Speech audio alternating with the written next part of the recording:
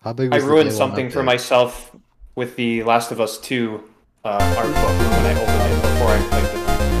Sorry, Matt. What did you say? So how big was the day one update? 2 gig. 2 gig? Yeah. Not too It took my internet fucking forever to download it.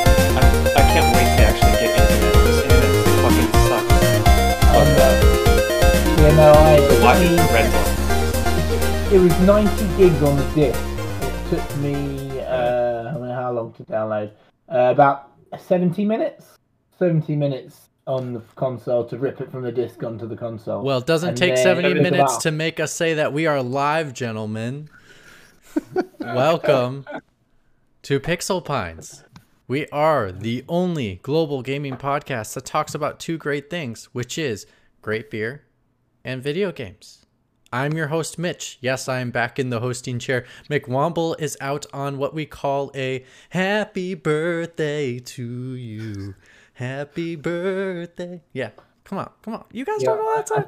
It's gonna, yeah, No, birthday. I We're not felt bad. the we're not I the messaged we're not him the happy singing birthday. pints anymore. Is that not we're okay? I guess not. We have not had that much to drink yet. Well, I'll say I Way respect too him for early. a sacrifice. Well, Being hey, on his podcast, he would ruin it if it was his birthday. So well, there the you go. sacrifice is beautiful. Hopefully, we didn't get a copyright strike for that song. You know, like because I just sung it, so whatever.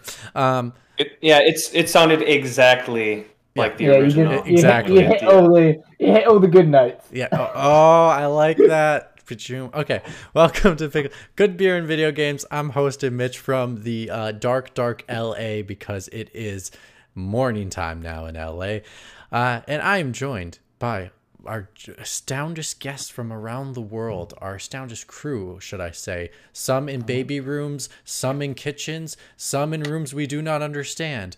But if you want to watch us, we are live each and every single weekend at twitch.tv/pixelpints.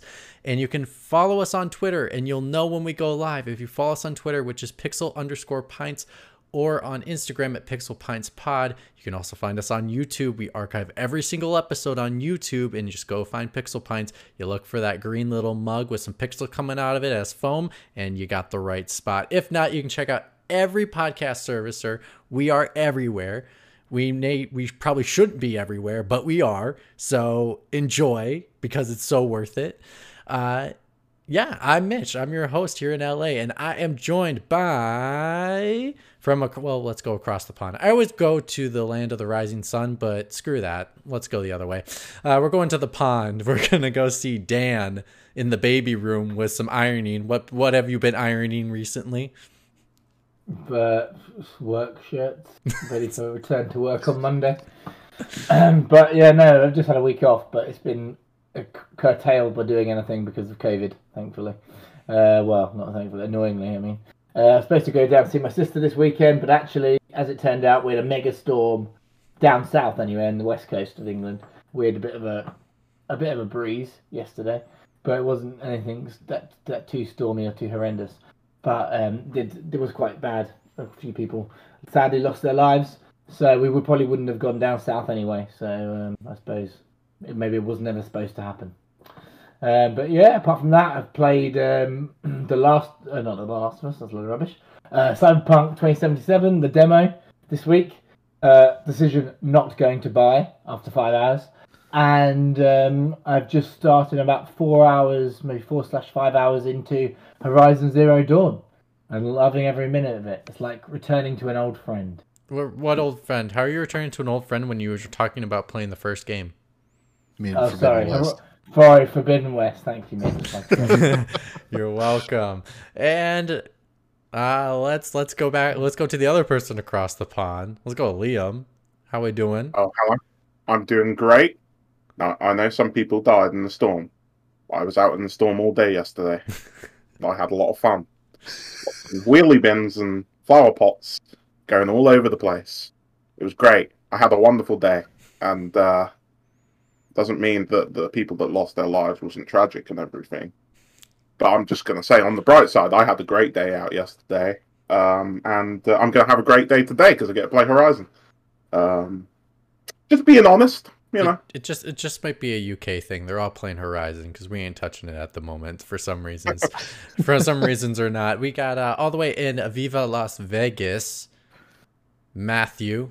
Yes, I'm going to be just like McWomble and call you Matthew instead of Matt. Enjoy it for this episode while it lasts. Yeah, so normally this would be the part where I talk about the weather in Vegas. I'm going to bypass that. As a founding member of the Beerumvirate and a founding member of Pixel Pints, I have I'm going to do a little shameless self-promotion on the show today. So I've been working on a project just in my own spare time, and I have published amazing a novella. It's actually not my work. It's Anthem by Ayn Rand, but I did a significant edit to the work to try and bring the text up to a more modern English standard from the 1930s that it was written in.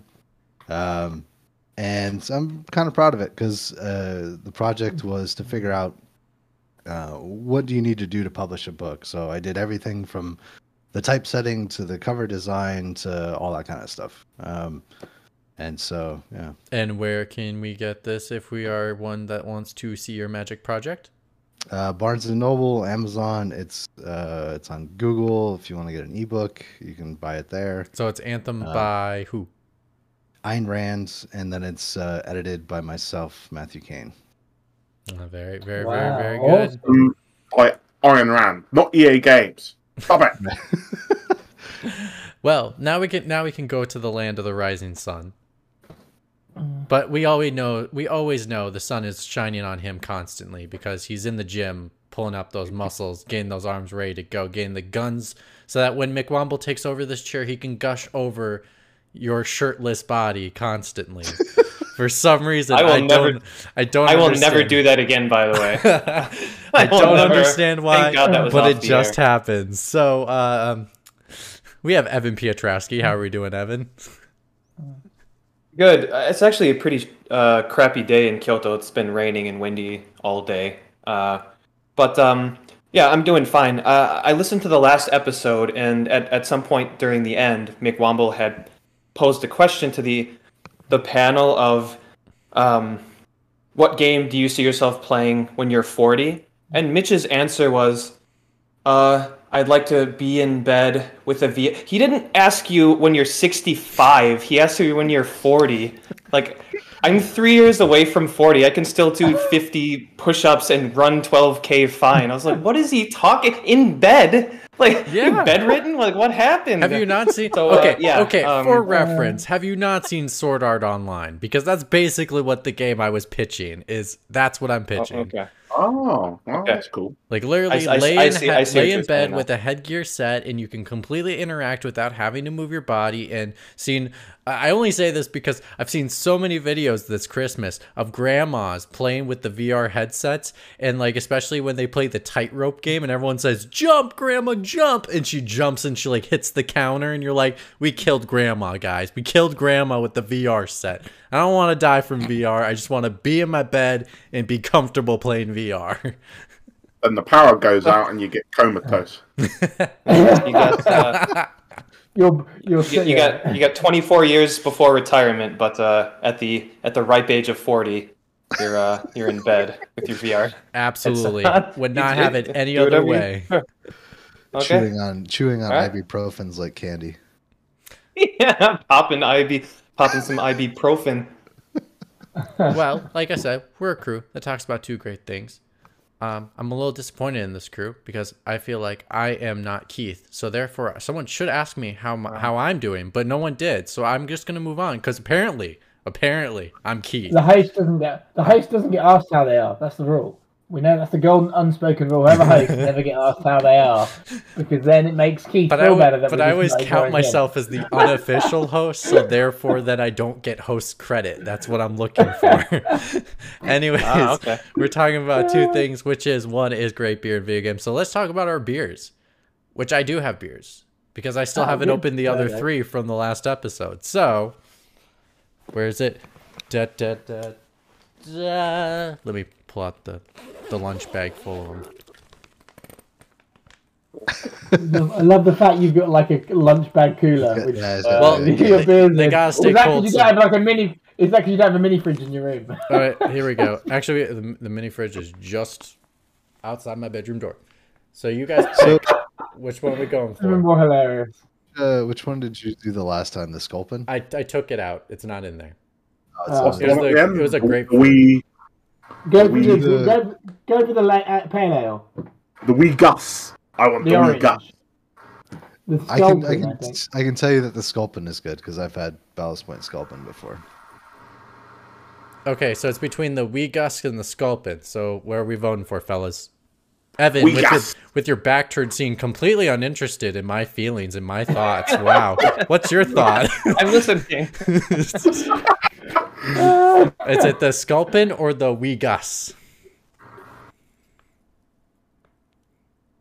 Are you asking me? My internet is so Yes. What is bad your vote? right now. What is your vote? Everyone sounds like they have auto tune on. I What- can barely understand what anyone is saying. I'll do my best on If this we have episode, auto by the way. tune, you should hear us the just orange, fine. the orange one. The orange one. Wait, The- they're both orange. Yeah. They're both. No, they're not. The main orange. one Okay. is So we Sculpin. have the more orange. All Oh, right. the one with the orange text. How about that? Oh, Oh. Oh. That would be that's the the Wii Wee Gus. Gus. Okay. I'm All not right. So, Gus so wins. Burkoff, what are you saying? Which one? You can go with Wii Gus if everybody wants to see that one. Yeah, go Trevor Hoppy Lager. I Yeah. would have gone for the IPA Okay, fine. personally, but that's Alright. just personal choice. Well, I might drink both. Who knows? So I'll let you know if we tackle the other one. Oh yeah, this is the one that looks like Oh. Nemo. Nice. Nemo swimming out to sea. Yeah. Fish. Oh, this one. Fish are not. Fish are friends, not food. Well, yeah, did you Stop hear it, about that please. guy who got eaten by the great white shark this week? That's pretty horrific. All in right. Australia. So, Did oh it yeah. make news in America? No. Yeah, some guy for the first time in like 60 years. Some guy's been eaten by like, was it like 3 meters long or something stupid? They were saying this shark. It looked like a car. It was so big. They're no like, this idea. massive I- great white came in and like took out this swimmer, literally, and then basically it was found body parts floating in the sea. It was pretty horrific. Oh, Wow. okay. Wow. Okay. Jeez. That's there gonna you go, definitely. that's your That's can. gonna get an explicit rating on this show. Thanks for that. Thanks for that. You just talk worries. about body parts. Now the children can't I- listen. Now the children I'm can't so listen glad. to the show. I don't want the children to listen, so it's good. And then I was just gonna quickly say if for people that have not played the game It Takes Two, I highly recommend. I'm not done with it yet with my best friend playing it together, but it is still a lot of fun. Oh, nice. We're about five levels in of 9, so we're getting pretty close to the end. It's on Game Pass, right? Or EA Play? I don't think it's on EA Play. You can do a trial on EA Play. Oh, okay.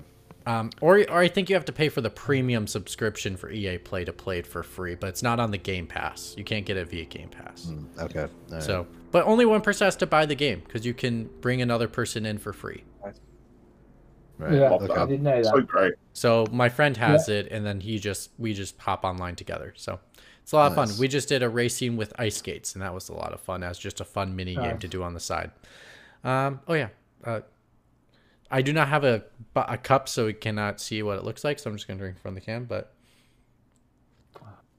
Disappointment. okay, I can see why you guys thought I was gonna like this one more.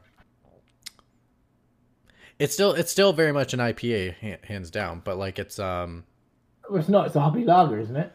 well. That's kind of. It's I basically, know. That's an oxymoron. I realise that, but It's basically an they infuse IPA it. type of yeast. Yeah, Yeah, basically they- it's like a weedy IPA. That's what you call it. Yeah. Like you got your weedy beers, that's definitely weedy. This is like an IPA with some wheat. Okay. Now, as I'm saying wheat, I keep thinking of Sellers of Catan, and I don't know why, but just like throw some wheat in there. It's a good game. It's a good game, great board game. Well, you gotta make sure you can trade. Evan, I know you got beer. Like you never come on the podcast Yes. without beer. What are you trying to say, Mitch? No, yeah, I have some beer. I gotta say you Uh, like beer. Yeah, I do. Thank you. I'm drinking my usual, the Kirin First Press, the Ichiban Shibori. But I did pick up an adjunct lager. So this is a tier below what I usually drink, and obviously the reason that it's a adjunct lager is lager. I'm on my first beer, by the way. Just so you know. Well, you're sounding like you're from Wisconsin, like we are, where you go to Yeah, lodge. Been watching that Charlie Barron's. Oh, dude, that guy's so funny. It's so good. He sounds exactly like my uncle. It is. It's like a slice of home. There's something about. I haven't been home in almost 4 years, so it's nice to hear that accent. Keith, we are not 55 minutes in. If you look at the streaming time on the podcast, we are 17 minutes and 43 seconds in. You need to check your facts. That is alternative facts, my friend. Alternative facts. This guy's policing from the ether. Jesus, can't help. Where's my sirens? Oh, I'm sorry. I got blue and red right now. This is the sirens pulling in, going bad boys, bad boys. No. Hey, okay, sorry, you're not on the show. You don't get to micromanage. Yeah, come on the show then. Stop being a chicken. Go and enjoy your damn birthday. That too. Yeah, why are you listening to us? Have fun, man. Get out of here. Because we care more about his birthday than everyone else in his life. Oh, happy birthday, by the way. Happy birthday, buddy. Okay. Happy birthday. Hope you're having a good one. Management. So this is it says it has spirits in it, but they one reason they throw other stuff in there is because the tax per can is different. So it's just to make it a cheaper option, and then you can kind of cover the market with your top tier stuff and your bottom tier stuff. So this is Sapporo's Mugi to Hoppu, and it just says barley and hops is the name of the beer. But this is not just any barley and hops. This is extra rich, and apparently it's new. This can is hideous. There are so many Japanese cans. Is that because they've tweaked the recipe only very slightly so they can write the word "new" on it? I guess. No. There is some English on here too. It's more Evan has bought every single can. They got to make sure Evan knows it's new, so he has to buy it. Because I feel like most of the cans you bring, Evan. I feel like most of the cans you bring in, they always have the stamp "new" on them. So either they're like we're mixing up that recipe a lot, or just like that term. Japanese breweries are always putting out seasonal stuff, or they've added like new recipe or even more flavor. It's just a marketing thing. It's totally a gimmick, but it must work because they always do it. Yeah, I think you're right. Like almost, I'm gonna start looking for that. If there's a new can, I'll just buy it and I'll bring it on the show. So there is some English on this can, but it's a bit disappointing because it's correct. Rich and satisfying flavor is assured by carefully selected ingredients and our original brewing method. So I'm sorry to disappoint. They must have hired you, right? Or they finally hired someone. Well, hilarious enough, Evan. If you bought all the cans and you saved them, literally you would just have a row of cans that kept saying "new" all over them. I do have a can, and it became a story in Japan where they had written lager. They spelled lager incorrectly on the can. It was LAGAR, and they were going to recall. They were going to recall like tens of thousands of cans, and then it became like this huge story. And then they just decided to go with it because everyone already knew about it. So all they did was they printed out these little labels to attach like just under where the price is, like in supermarkets, and it said, what did it say? It was actually quite clever. It was like, the spelling's wrong, but the flavor isn't, or something like that. It was actually written much better than that, but it was actually pretty clever. And I have the can because I thought it was kind of a neat thing because it'll never, the second line of those beers, they spelled lager correctly.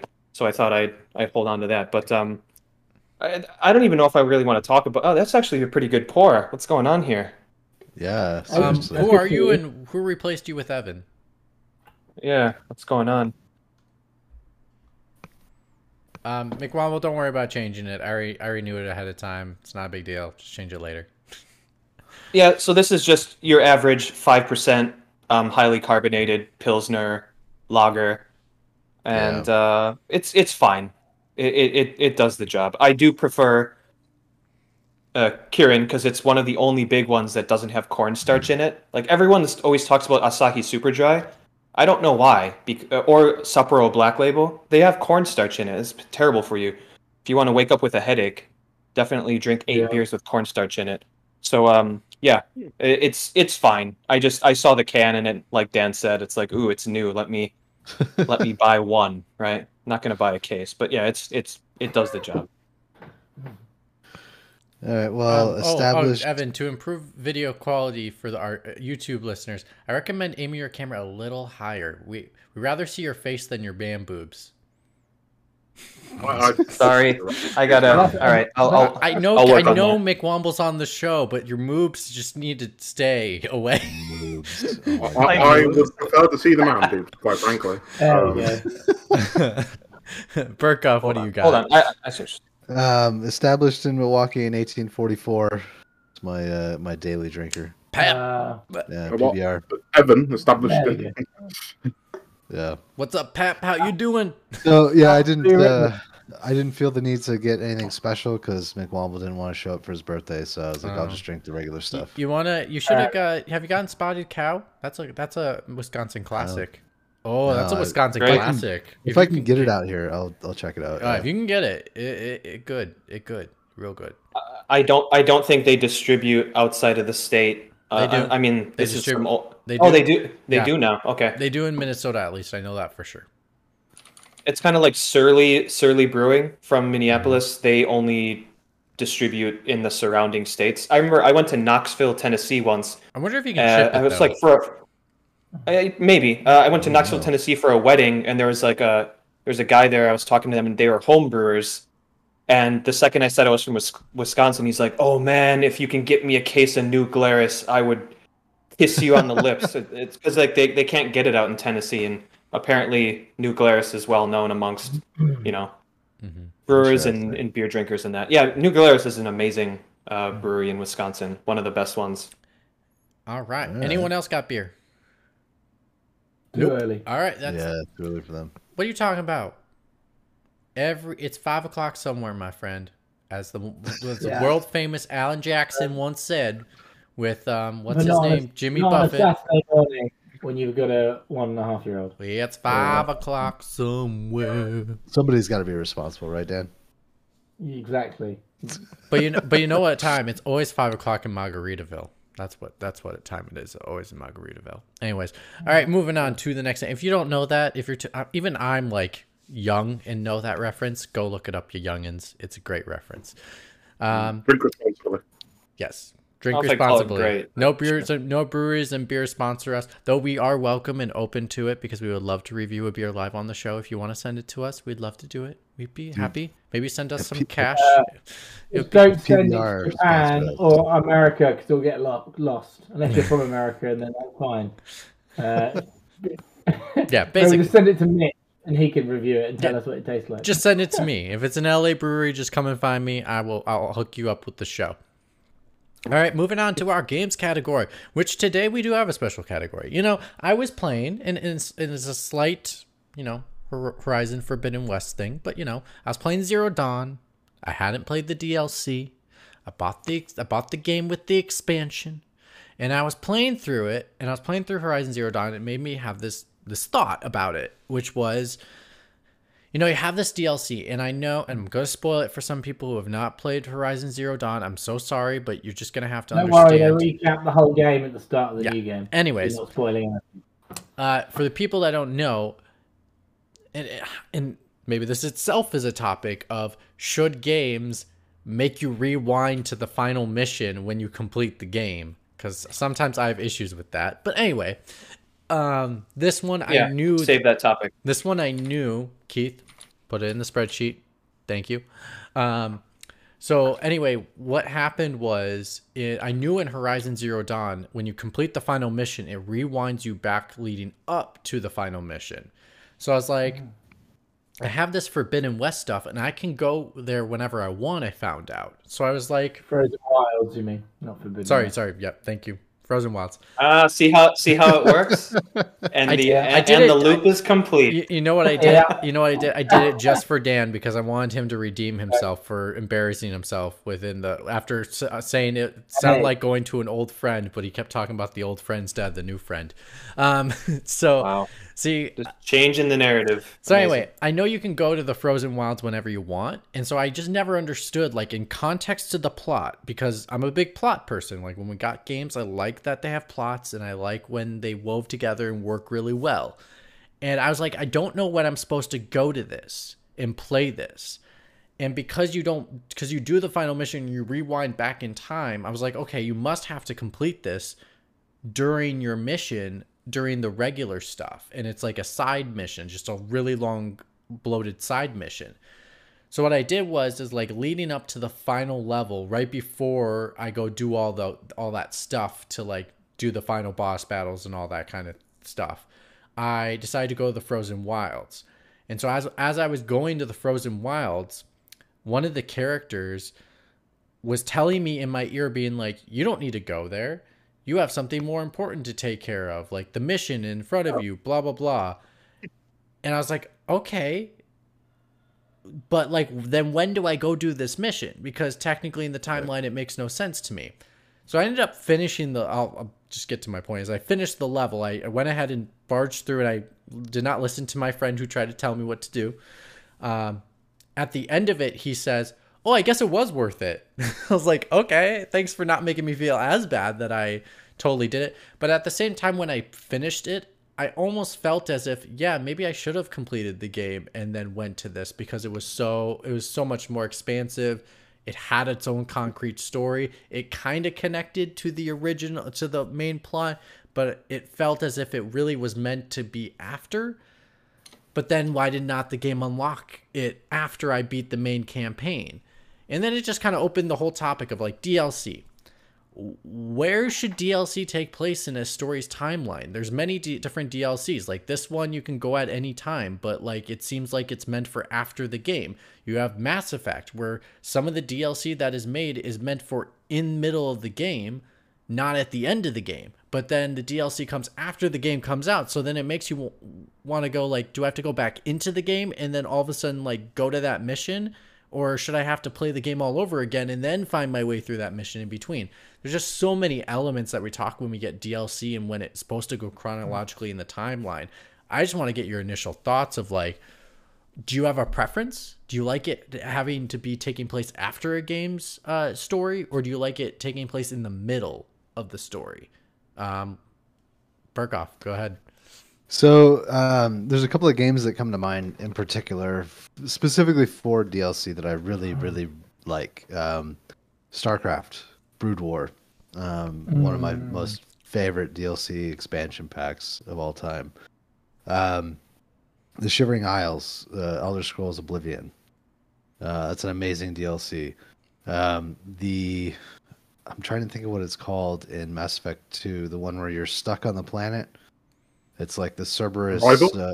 Arrival? Yes. Yeah, Arrival. Yeah. So you do that, and you're stuck on the planet, and you have to complete the DLC before you can go back to the main mission. That one sticks out in mind. And then Mass Effect again, Keith brought up the Leviathan DLC for 3. Oh, I like the Shadow Broker of 2 the most. Shadow Broker is good, but it's pretty short in comparison to the other ones that they give you. But yeah, it is really good in terms of story. Well, I just like that Liara points out that I was sleeping around, and she's like, I'm not going to be with you because you slept with that chick. Shadow Broker's the longest one in Mass Effect 2. You sure about that?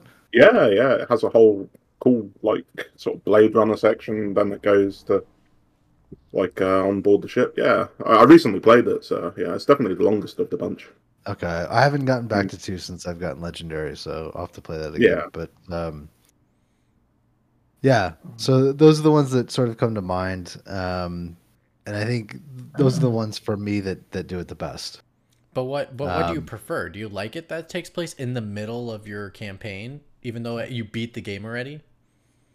So I think with like StarCraft Brood War is probably the best example of the way that I think DLC should be done. And the only reason I say that is because it is a little weird, like with Shivering Isles, where you're already on this pressing main quest, and you're already diverting with the other like faction quests and things like that. That you don't get to the end of the story. Here's another thing that you get put, in front of your path to do before you get to the end. Same thing with Mass Effect. There's this pressing thing at the end of the game that you should be doing and should be trying to get to as quick as possible, at least within the timeline and the context of the story. But then there's like, no, here's all this other shit to divert your attention, for you to go do. I always thought that was kind of weird. It's not that I don't enjoy those, but I would prefer if it was like a tack on to the end of the story. If there was a way to continue the story itself and not have it just be in the middle. Liam, what about you? Where's your feelings on in the middle or at the end? I think it's kind of hard to talk about because I'm not sure I really have a preference. I like a lot of DLCs that take place at the end. I like a lot of DLCs that take place right in the middle. You're on the wrong show. You can't be in the middle. There's no wish-washy on this show, bro. You need to pick a stand. You need to make a choice. Just kidding. Liam, are you a centrist? Are you a centrist? You can't. Yeah. I'm just kidding. Stop sitting on your fence. Get off your fence and take a position. Well, there's pros and cons for both sides of it, I think. I think sometimes when you put a DLC right at the end of the game, you don't feel motivated to, start playing the game again. You've had months of separation from it. I suppose that's a problem with all DLC, but it's especially a problem, when you're picking up something right after you've ended the game.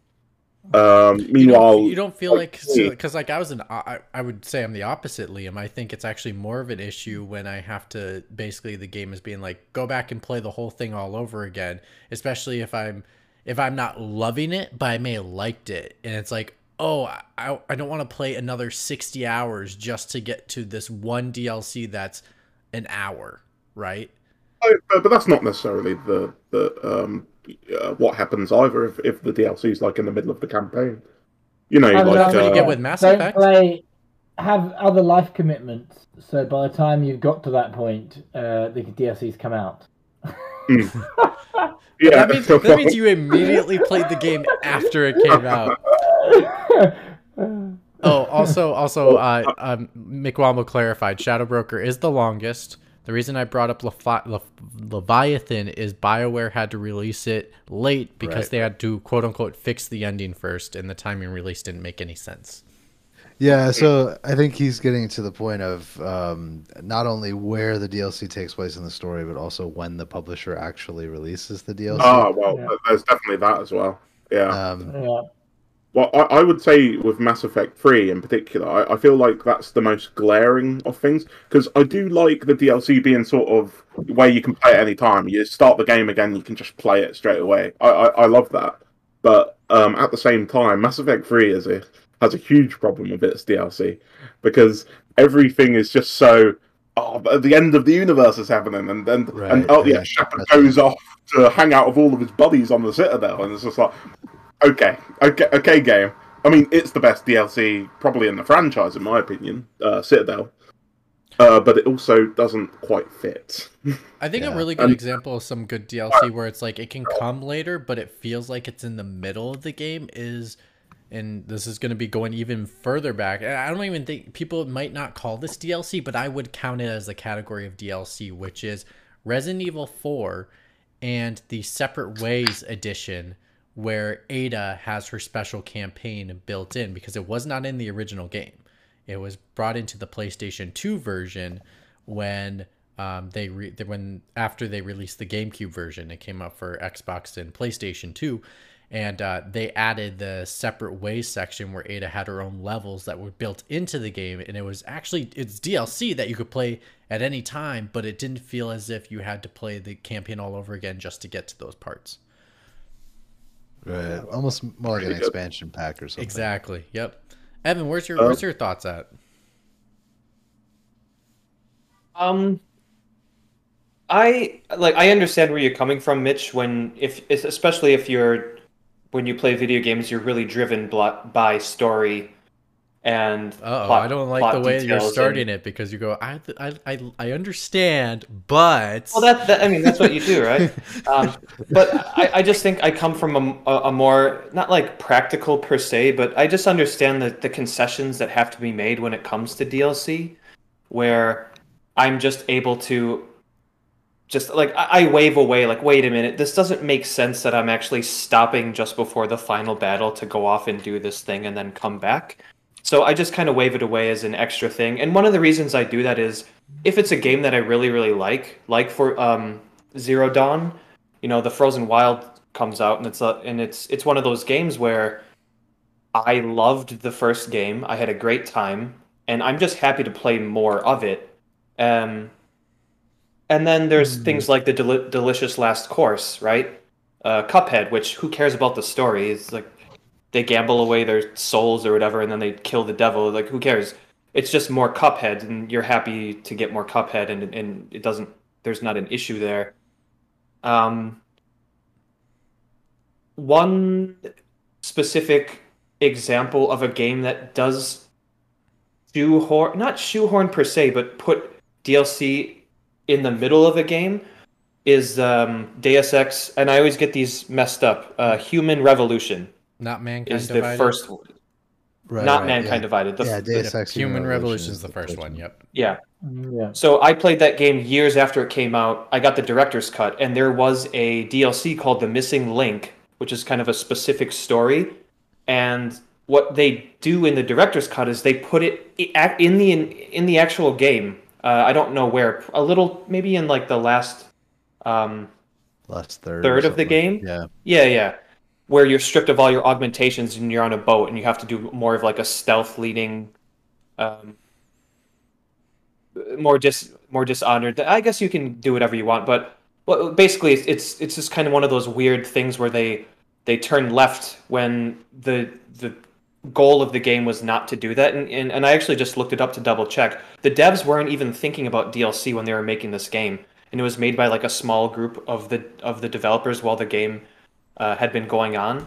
So it's just one of those weird things, and the DLC was fine, but it is also one of those things where like, did this have to be put into the game? Maybe it would have been better as a choice, like other DLC like Mass Effect and that type of thing. Right, where you could choose Mitch, to go on the mission.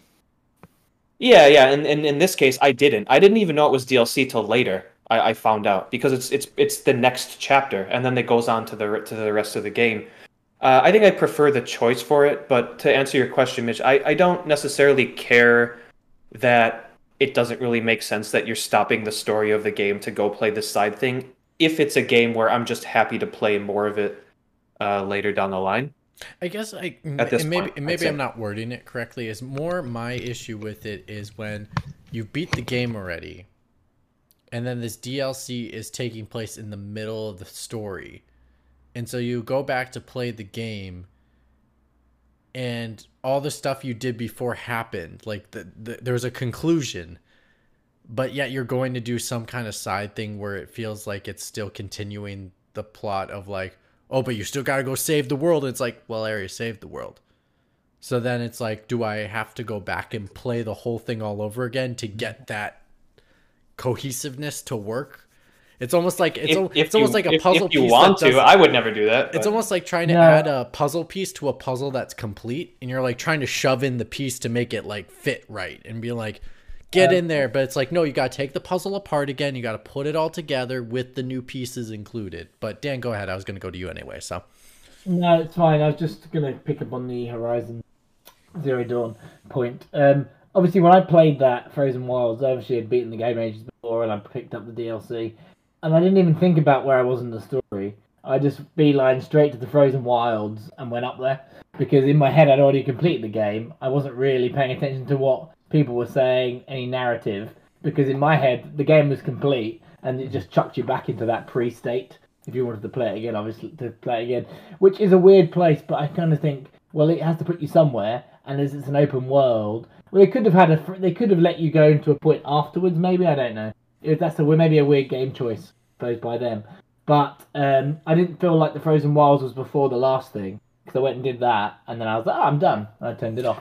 Yeah, in hindsight, like I was like, oh, yeah, I guess like if someone was playing the game and it was over and then they stopped playing and the Frozen Wilds then came out and they continued playing, they'd forget that the game made you go back in time to before the final mission. Yeah, and that's what I did. That's when it makes sense. But like when you're playing it then straight up, you're like, this makes no sense. Yeah, I suppose if you play after, like we said about, it depends when you play a game. In the same way as if the DLC's in the middle of the game and you haven't played it until after all the DLC's out, you won't notice the difference. Whereas if you played it day one and completed it and then have to go back through, it's a bit of a disservice to your loyal fans, I think, in some ways. Oh, for sure. So then is the DLC there to get people who hadn't bought it yet buy the game, or is it there to actually get people who really like the game to play more of it? Or to start over from the beginning and play the whole thing all through again.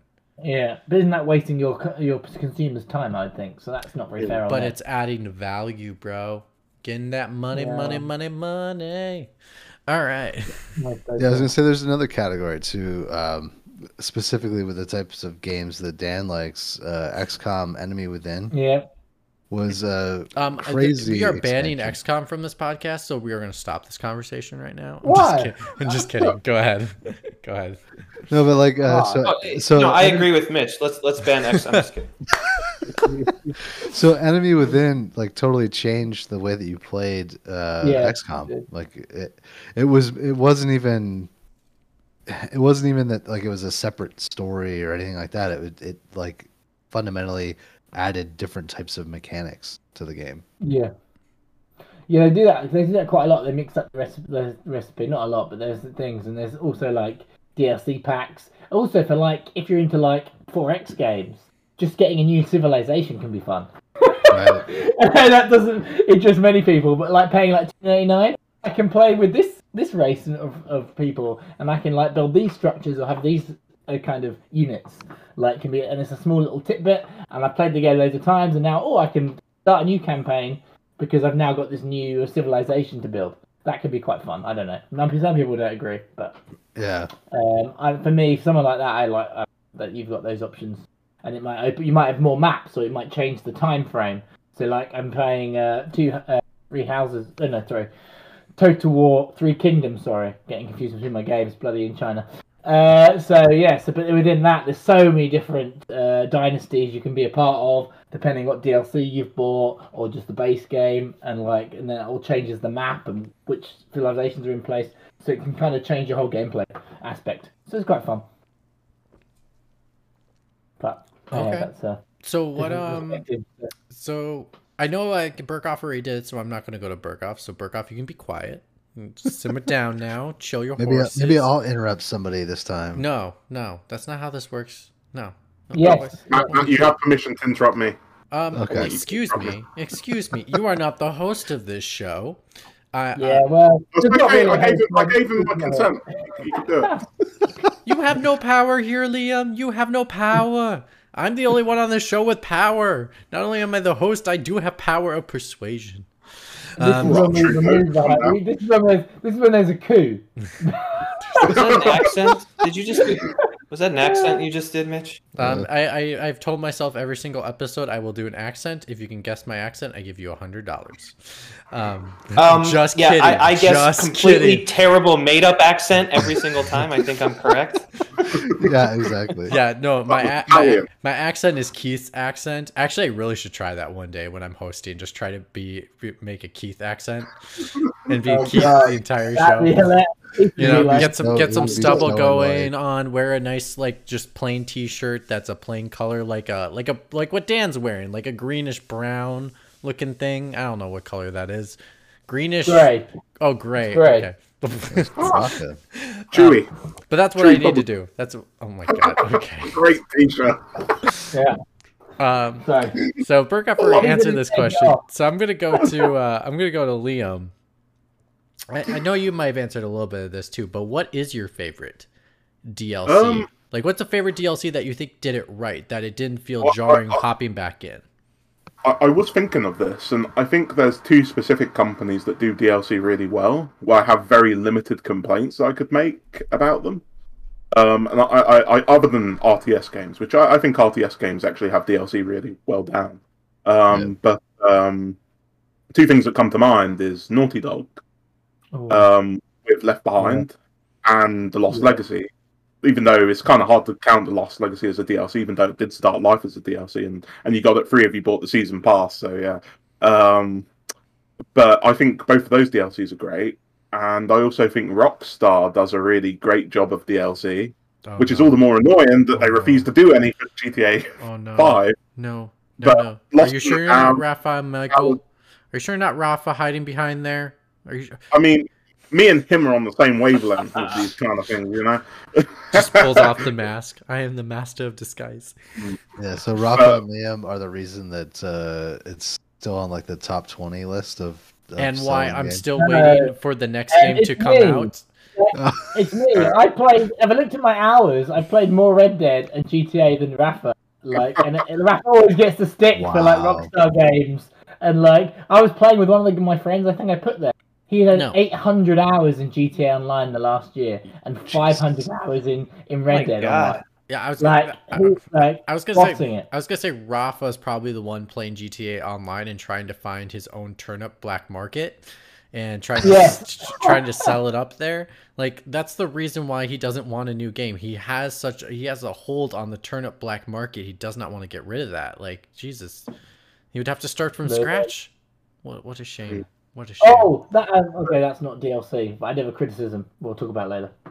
But Lost in the Damned and Ballad of the Gay Tony are just such great additions to GTA 4. They are great DLC. Nightmare in Red Dead Redemption 1 is just so freaking good. Really good fun. I think they fit into those games perfectly. It's like you don't need to replay them. You can just start any of those DLCs without any issue. Okay. Evan, what's yours? What's DLC that you think has been done right in regards to like not feeling jarring when hopping in? All right, Mitch, you're not going to like this, and this is only because you had a bad experience with this game, but the best DLC ever made is the DLC for The Witcher 3. You're a liar. I don't believe you. I don't believe you. You've never played it. You don't know. What are you talking about, Broski? I played it. I played that. I played the DLC. You did play the DLC? Yeah. I thought you just played the original. No, I played the original. I played the original with the DLC, broskis. Come on now. Come on. You got all the way through the game? Because I was really sad, because the reason I bought that game was for the DLC. Yeah. And I never got that far. And I was so broken. I was disappointed when I played through that DLC.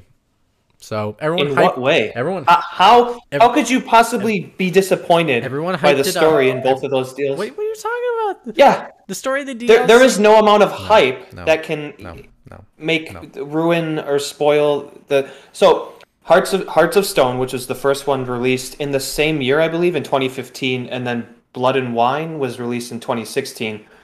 The reason I specifically talk about these two DLCs is one, they are two DLCs where. It's one of those concessions that I can make where Geralt, and you see it in the show as well. There's kind of like a monster of the week feel to the game, just due to him being a Witcher and he's moving from town to town and doing this kind of Sherlock Holmes-esque detective kind of style of learning about a creature from the townspeople, and then figuring out how to kill it, and then killing it and getting paid, and then moving on type of deal. And they do it in the show as well. In season one of my favorite episodes was the one where they do a Monster of the Week episode, and it's compartmentalized and it's great. And so I think it works. Princess. Yeah, in the castle, and even in season 2 was the amazing one with the kind of the guy that turned into the beast. Yeah, that was an awesome episode. That was so good. Tormund from Game of Thrones. Which apparently he was in the books. That's not what happened, but they wanted to kill a Witcher off, so that's what they would need to do. Okay. But anyway, so there is kind of this aspect of it to where he runs into this situation that he has to deal with, and he's like, all right, well, I'm a Witcher, I'm going to do it. And then Blood of Wine is more maybe what Mitch doesn't like, where it's like, if you're halfway through the Wild Hunt and all of a sudden Blood and Wine appears and like, oh, that's the end of Geralt's story. And they put like a nice tight bow on the end of that, which I think is an amazing ending. But the reason that I like these not only does it kind of fit with just the way that Geralt is as a Witcher, kind of hopping from town to town and helping people with their monster problems, but I think the story in Hearts of Stone particularly, and then the bow on the end of Geralt's story in Blood and Wine are way better stories than even what is in The Wild Hunt itself. Like, very few DLC have a better story than the actual main game. That's why I was sad, Evan, that I couldn't get there, because the game has just irritated me. Well, Me too. so I get that. I get that. I will give you credit that the Blood and Wine is a better story than the main plot, but the main plot is a D story. Like, I'm giving it a D. So, like, it isn't. It's like I would give the Blood and Wine maybe like a C plus, B minus. That's not really saying much. But you get to collect the armor from Francis Ford Coppola's Bram Stoker's Dracula that Gary Oldman has in the beginning of the game. It's fucking great. But why? But I don't care. That's how the long problem. does it take? I've never had a problem with the Witcher game stories. The I think the stories in suck. the games are I great. don't care. Yeah. How long in the main game does it take to get to Blood and Wine DLC? So if I have the like if I have the 25 game hours probably. If I have the Game of the Year edition and I jump into Witcher 3 and I just want to, it's 25 hours before I get to play Blood and Wine. Basically, you need to be leveled. You need to be leveled up enough to get to like complete the mission. It's not necessarily of like when. It's how high of a level you are, and you need to be about 3/4 of the way done to be able to tackle Blood and Wine without not being OP'd. Okay. Right. And that's the problem, because I was about 8 hours in, at which point I was done.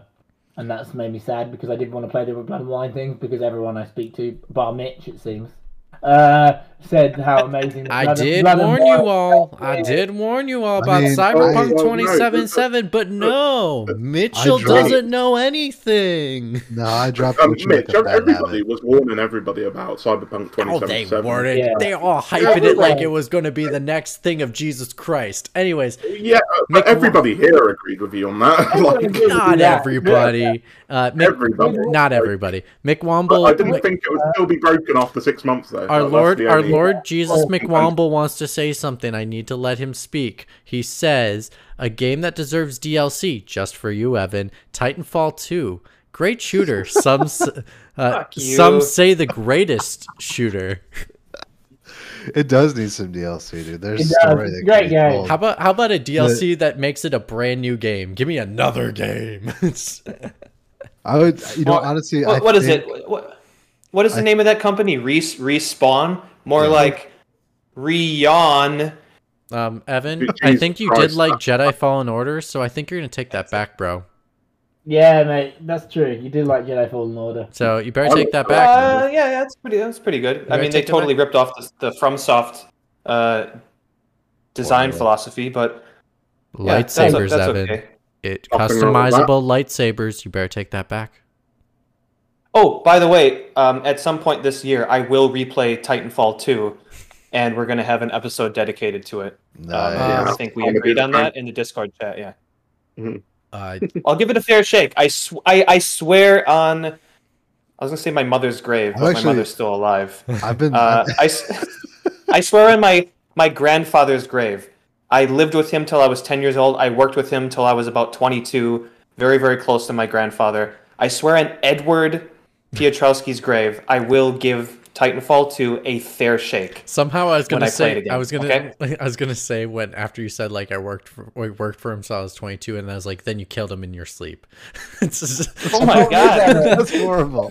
Just like going really harsh on that one. The problem is, Evan, with any shooter or any kind of, you won't be playing the multiplayer bit, but I mean, you'll say at the time while you're enjoying it, and then afterwards you'll just all that good feeling you'll burn up and say it was a waste of, like you did when we used to play what's it called together? Dauntless. Ghost of Tsushima. No, Ghost of Tsushima.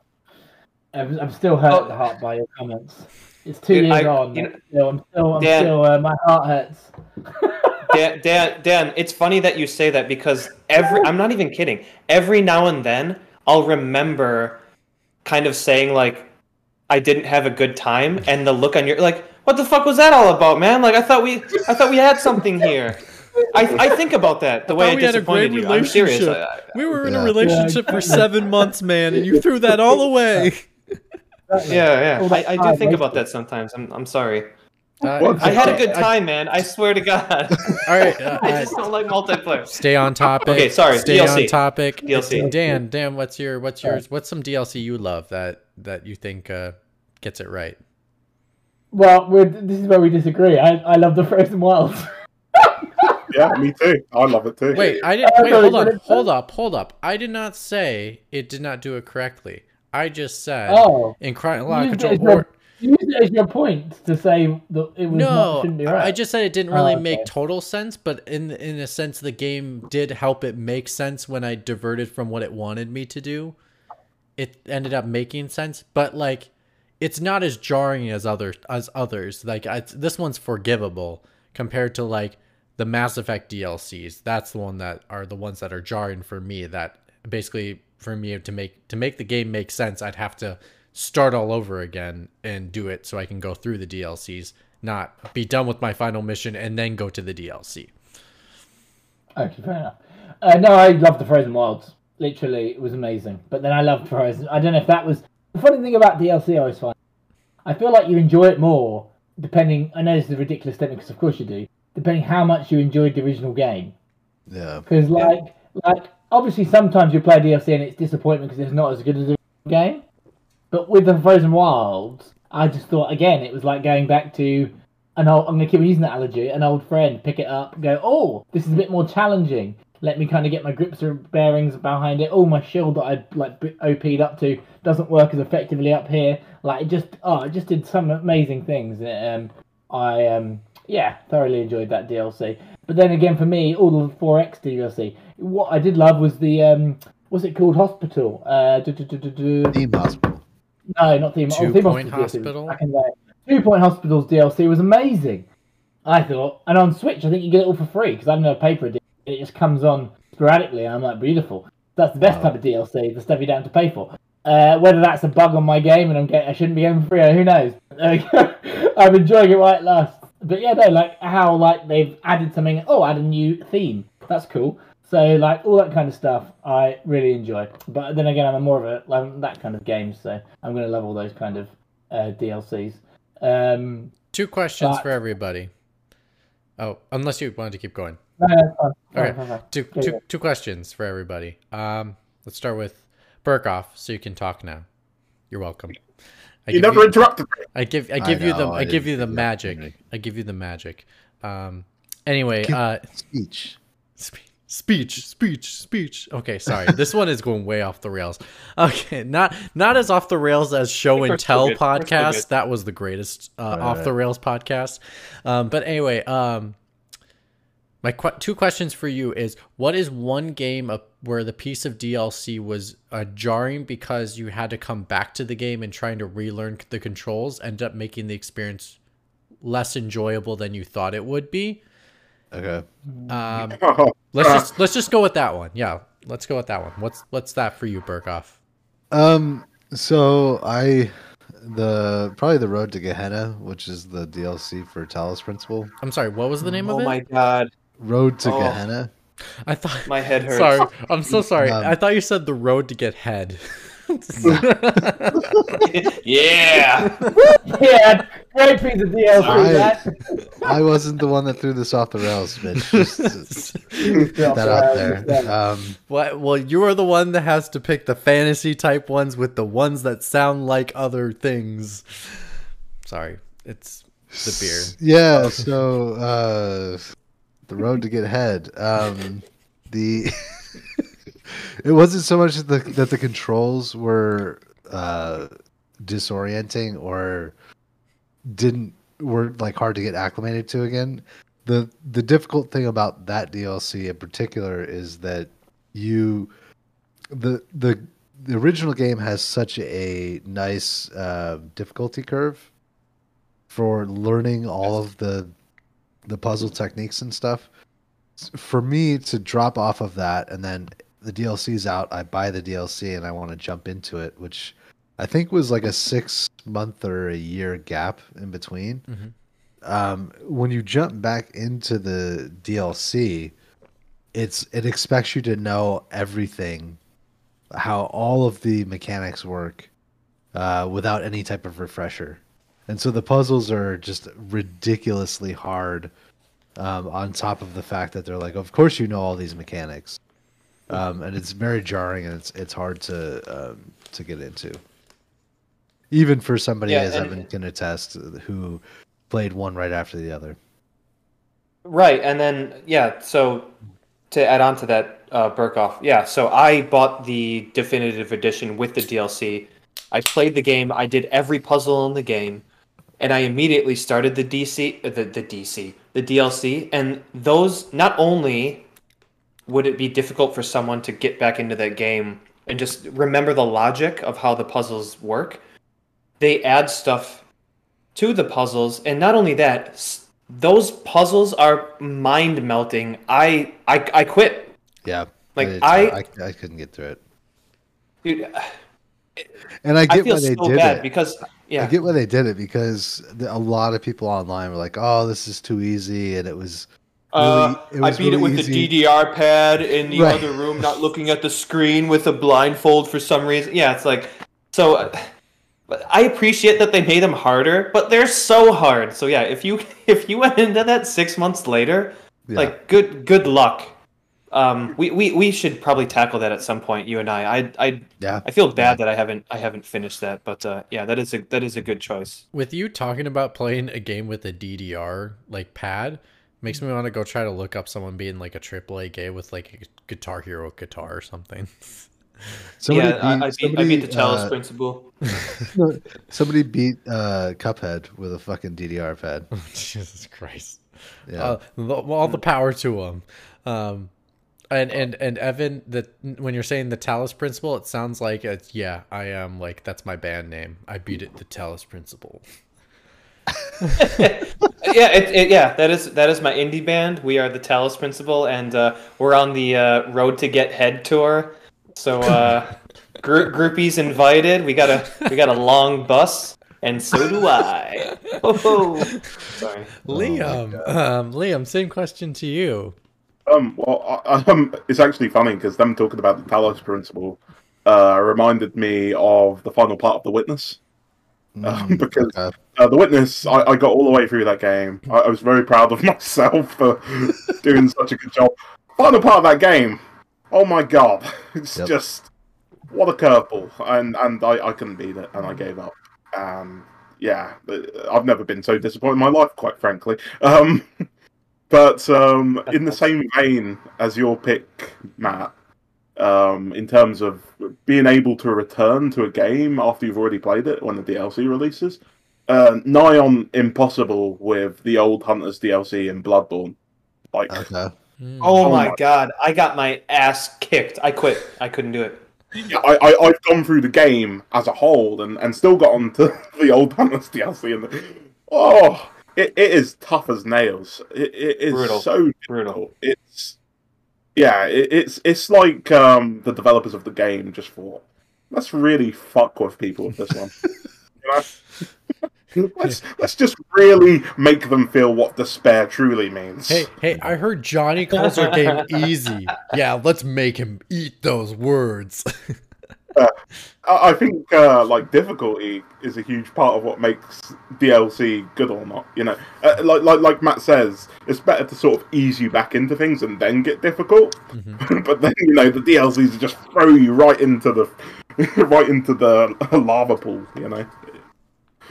Yeah, it's I still have very it's like PTSD from that DLC, quite frankly. Oh, by the way, for the audio listeners, I tried the Sculpin, and I can't put it to words. It's such a weird tasting beer. Well, after the hoppy A little lager, bit. I can imagine. Yeah, an IPA probably tastes a little strange. Yeah, it tastes strange, but the art's cool. Yeah, it's like a little koi fish. Yeah. My recommendation was on point. I totally knew that beer would be good, even though it's just a name, but I picked it. Let's go to Dan. Do you got a DLC that's like, wow? That's a rough learning curve to get back into again. Yeah, and I was just trying to think what it was called. Sorry, that's why I was just having a look. But I'll just tell you about the game. I can't remember the specific DLC. There's been 13 of them. So but it would be Stellaris for me. So when Stellaris first came out, me and my brother played that game like heavy. Like we had the same galaxy. We found each other. We set up a federation. We did all that. And I think a year later, I could be wrong, they brought out the DLC. But along with the DLC, they brought out, which was story, they brought out all these other mechanics to the game. And obviously, we played it for 6 months and we dropped it. And then we were like, oh yeah, we'll jump back into the DLC. But then the systems they'd then brought online in that 6 months we hadn't played the game became so intense. It was basically didn't bother. It was like the Galactic Empires or something. Yeah, right? that was it. Yeah, so maybe it was a year or 2 years in. I can't remember. But they basically almost relaunched it, but it was through a DLC, and they changed so much of it and added so many more complicated systems. It's unplayable now. I can occasionally jump back in, and I'm just like, what is this game? It's like a foreign place, and I was loving it. A bit of a shame, really. But yeah, no, for me that would be the game. But I suppose the 4X's. But yeah, they've really Paradox really wow, insane, made that game pretty insane to where it's just not worth me jumping in again. It's like a completely different game. So, Okay. that's for me. Evan, do you got one?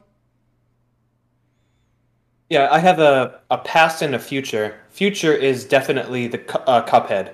When I start the delicious last course, I'm going to get my ass handed to me. It's not going to be delicious. It's going to be a little tart going into it. Oh, bitter, bitter. disappointing last course. Yeah. You get I don't even know what that thing's called on the dinner plate when you pop open the top and then you look at what's on the silver platter. The silver, whatever that's called. I'm not rich. Not rich. I don't have a yearly membership to a golf course, but yeah, it's going to be bad. And I'm just going to have to relearn Cuphead. Maybe a sponsor can hook you up. I'm just kidding. Your house doesn't smell like leather and rich mahogany. Wait, Her Majesty doesn't sit in a leather throne?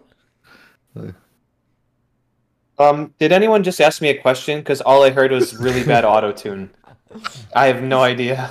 Don't worry. My internet sucks so bad. I can barely hear anything. And what's next? Okay. So past is initially bad experience led to a great experience was the final Blasphemous DLC, Wounds of Eventide. The one before that was Stir of Dawn. Blasphemous has the best names for everything, by the way. What a gem of a game.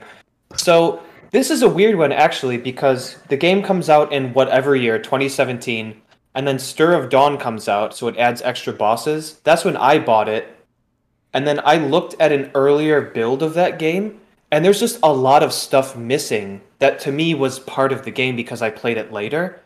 I'm like, what? And then when I saw people play through the initial build or the initial release of the game, I felt like, oh, they totally missed out because this wasn't finished. They redid backgrounds, they added characters. Oh, wow.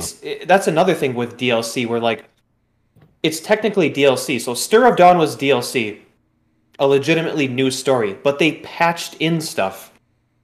So it's kind of like a law, you hide a law in a law to get it passed. I'm like, wait a minute, I didn't agree with this because you didn't read the fine print. They put patches into the DLC proper, and it changes all this stuff. But getting into Blasphemous, there's a parry system in that game, and if your finger is not used to the parry window, you're gonna get your ass handed to you. So that game really did a number on me in the beginning, but. Here's the weird thing about Blasphemous. I don't know if you guys, and I want to throw this to you guys, maybe you don't have a good example. Has there ever been a game that released DLC? I'm talking 2 or 3 years later saying this is actually the true ending of the game. Because that's what they did with Blasphemous Wounds of Eventide, which released last December.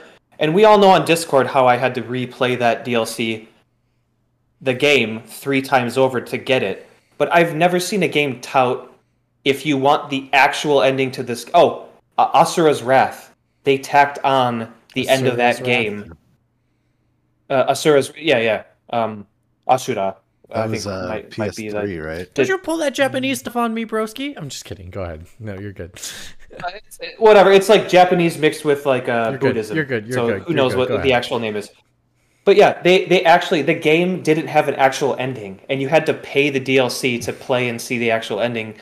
Blasphemous' DLC was free, but it's just so weird that like 3 years later they're like, oh, actually this is the actual ending of the game. I mean, I don't Here think you of go, 3 have years at it. later, but Yeah. like the only next thing I can think of is Mass Effect, where they fixed the ending, quote unquote, extended fixed the it. ending. Oh, okay. I think it took like Sure. like 3 months or so for them to come out with the new ending. It was quick. It was pretty fucking quick because I remember It was within 3 buying the months, I game. swear. I bought the Well- game, the day one, and the extended cut came out, and I was like, "Oh, I'm gonna replay this." Like, Yeah, I think Right. I think it was like maybe a month or two after I finished the game. So and I bought it day 1 2 in college. I definitely may or may not have skipped class to try to finish that game. Right, I'll and say, this is like a um, very.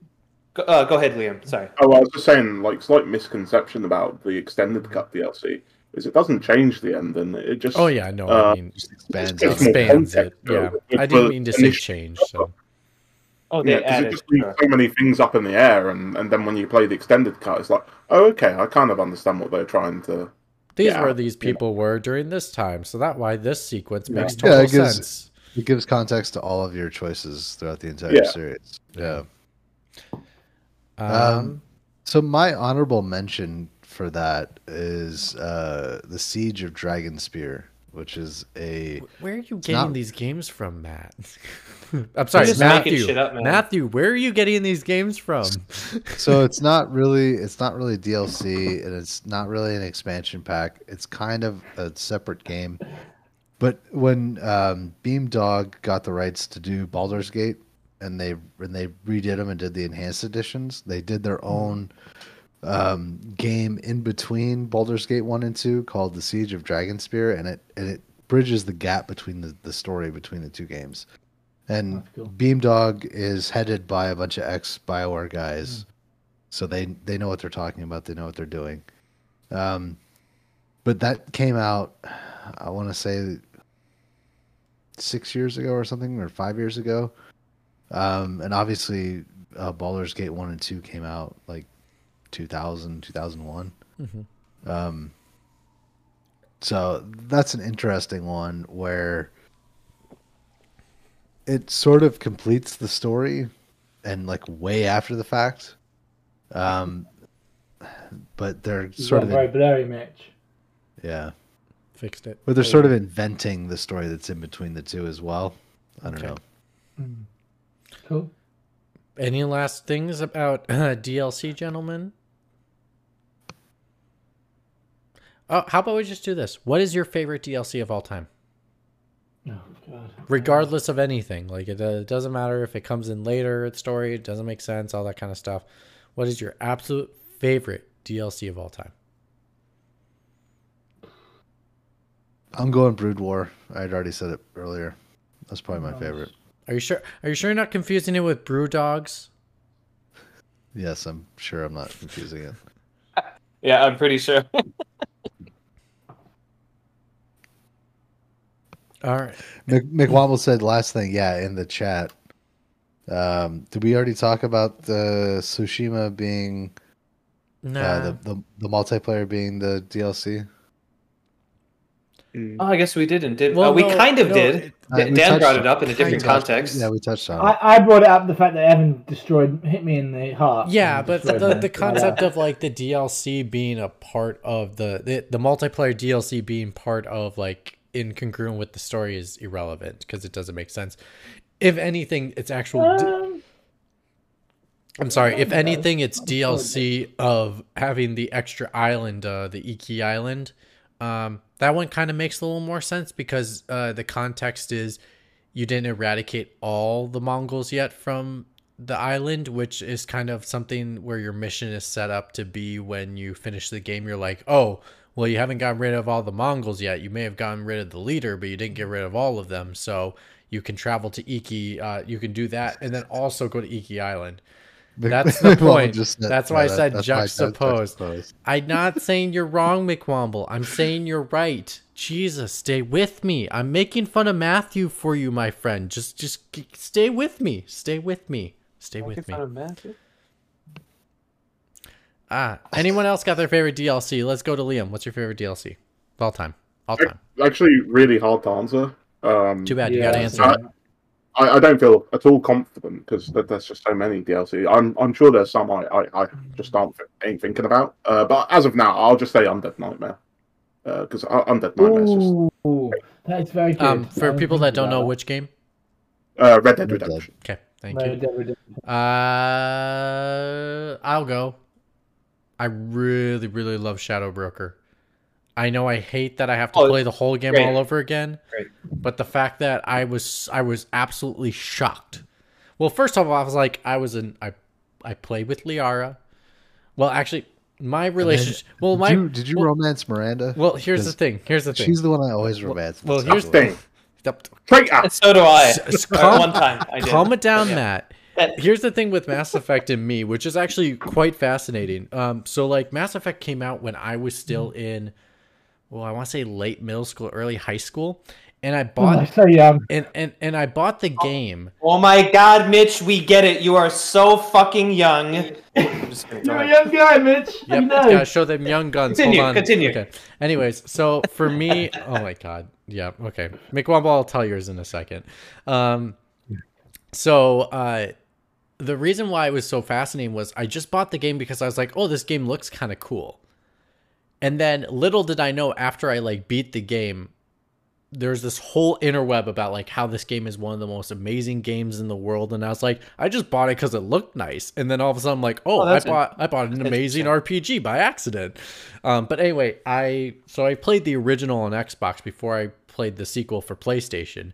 And I did romance Liara in the first game, and I actually really liked that character. I like that was the kind of relationship I wanted in real life anyway. So like that was my kind of girl anyway. So when I went to the second game, I was like, no, Liara, and I was so disappointed. I was like, well, I just gotta, I still want to be loyal to Liara, but I can still mess around for just one time, So I may or may not banged Jack.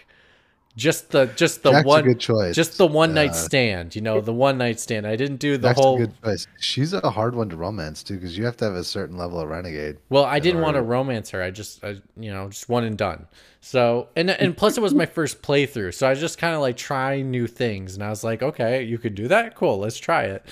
And then it was shocking because I played the DLC of Shadow Broker, and the moment I was like trying to be like, yeah, I found you again, and I really want to stay in a relationship with you because I really loved our connection. And she goes, you had sex with her? And I'm like, oh shit, I can't believe I made that mistake. Because I wonder what would have happened if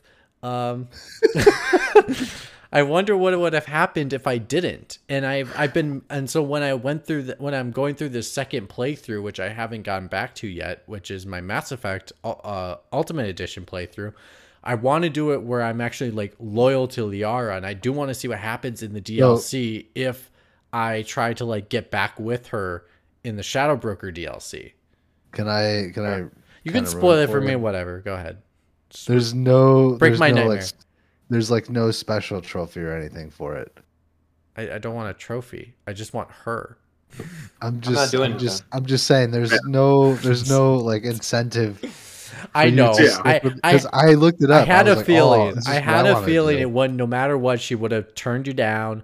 And I'll just and you know what? It was meant to be anyways because I romanticized her in the final game, so it all worked out. It's not that she turns you down. It's just that you miss out on romancing another character in Mass Effect 2.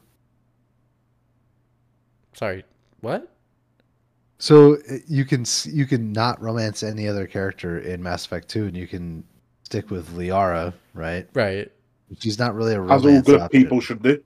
But she's not really a romance option. I don't care about the sex. I care about the relationship. Like she's not mad at me because I had sex with someone else. I'll let you have it. Okay. I'm James T. Kirk all the way. Okay. And then here's Evan, I'm gonna answer the question for you for your favorite DLC. Because it's definitely the Breath of the Wild DLC, because that was the best story DLC I've ever seen in a game, like ever, like forever. It's really good, but well, it has the problem of giving you a fucking motorcycle at the end of the DLC when you've already played 150 hours of the game, so it's like, oh, this is useless. Right. Come on, man. Really? Really? And it's kind of a minus. Really? Come Really? on. It's like horse armor. Come on, man. Which McWamel says, It Mitch sucks. wants to date a blue squid-headed underage. Wait, she wasn't underage. What? She was... Ungendered. Oh, whoopsies. Ungendered. Sorry. Gendered. Sorry. It's. They're both in their society. I'm trying to read these really fast, and it's not helping. Slightly intoxicated. I'm not intoxicated. Calm down, fellas. What? This was like 4%. This is 7%. I'm not intoxicated. Yeah, he's intoxicated. I drink responsibly, fellas. I Responsibly. drink. That's what anyone in the bar who's drunk would tell you. I drink responsibly. I tell you.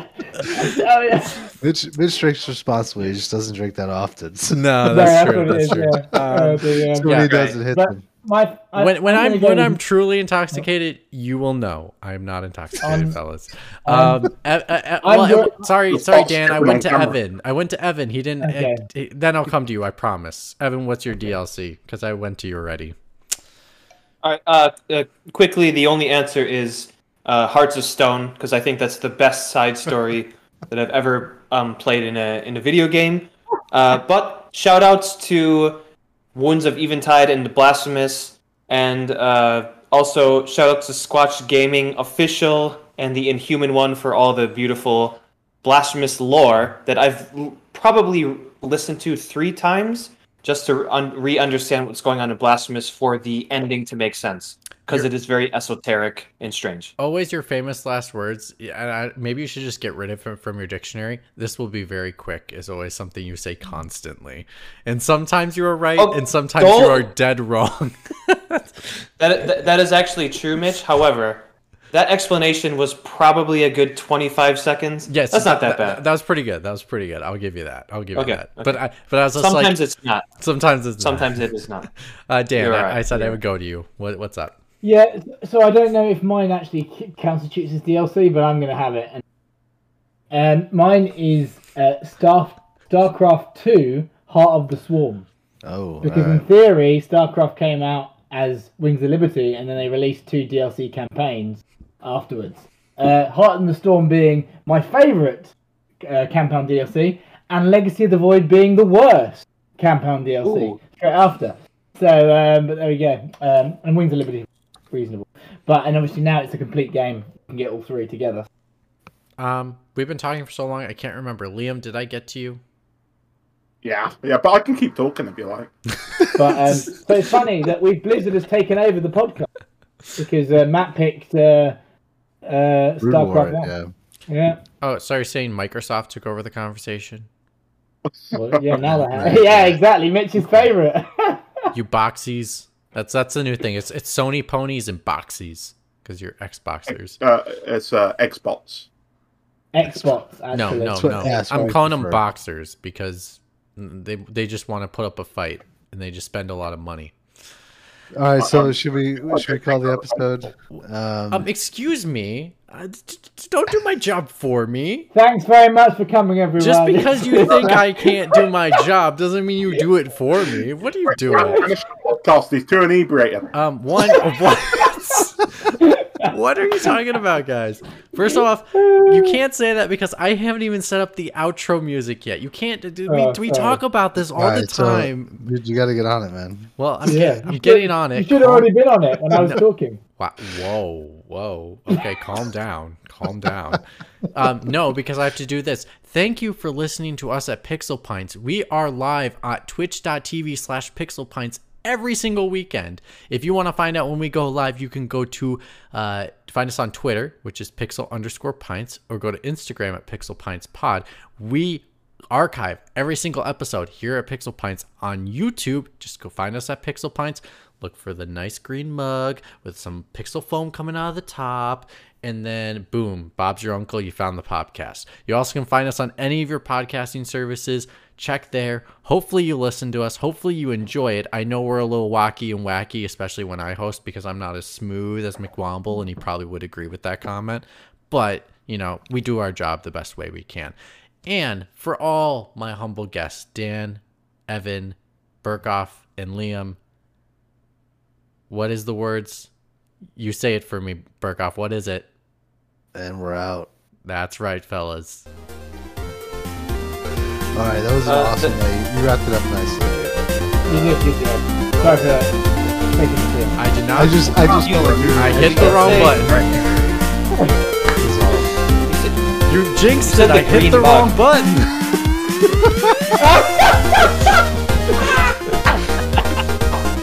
You totally jinxed it. I went to the beer transition instead of the outro.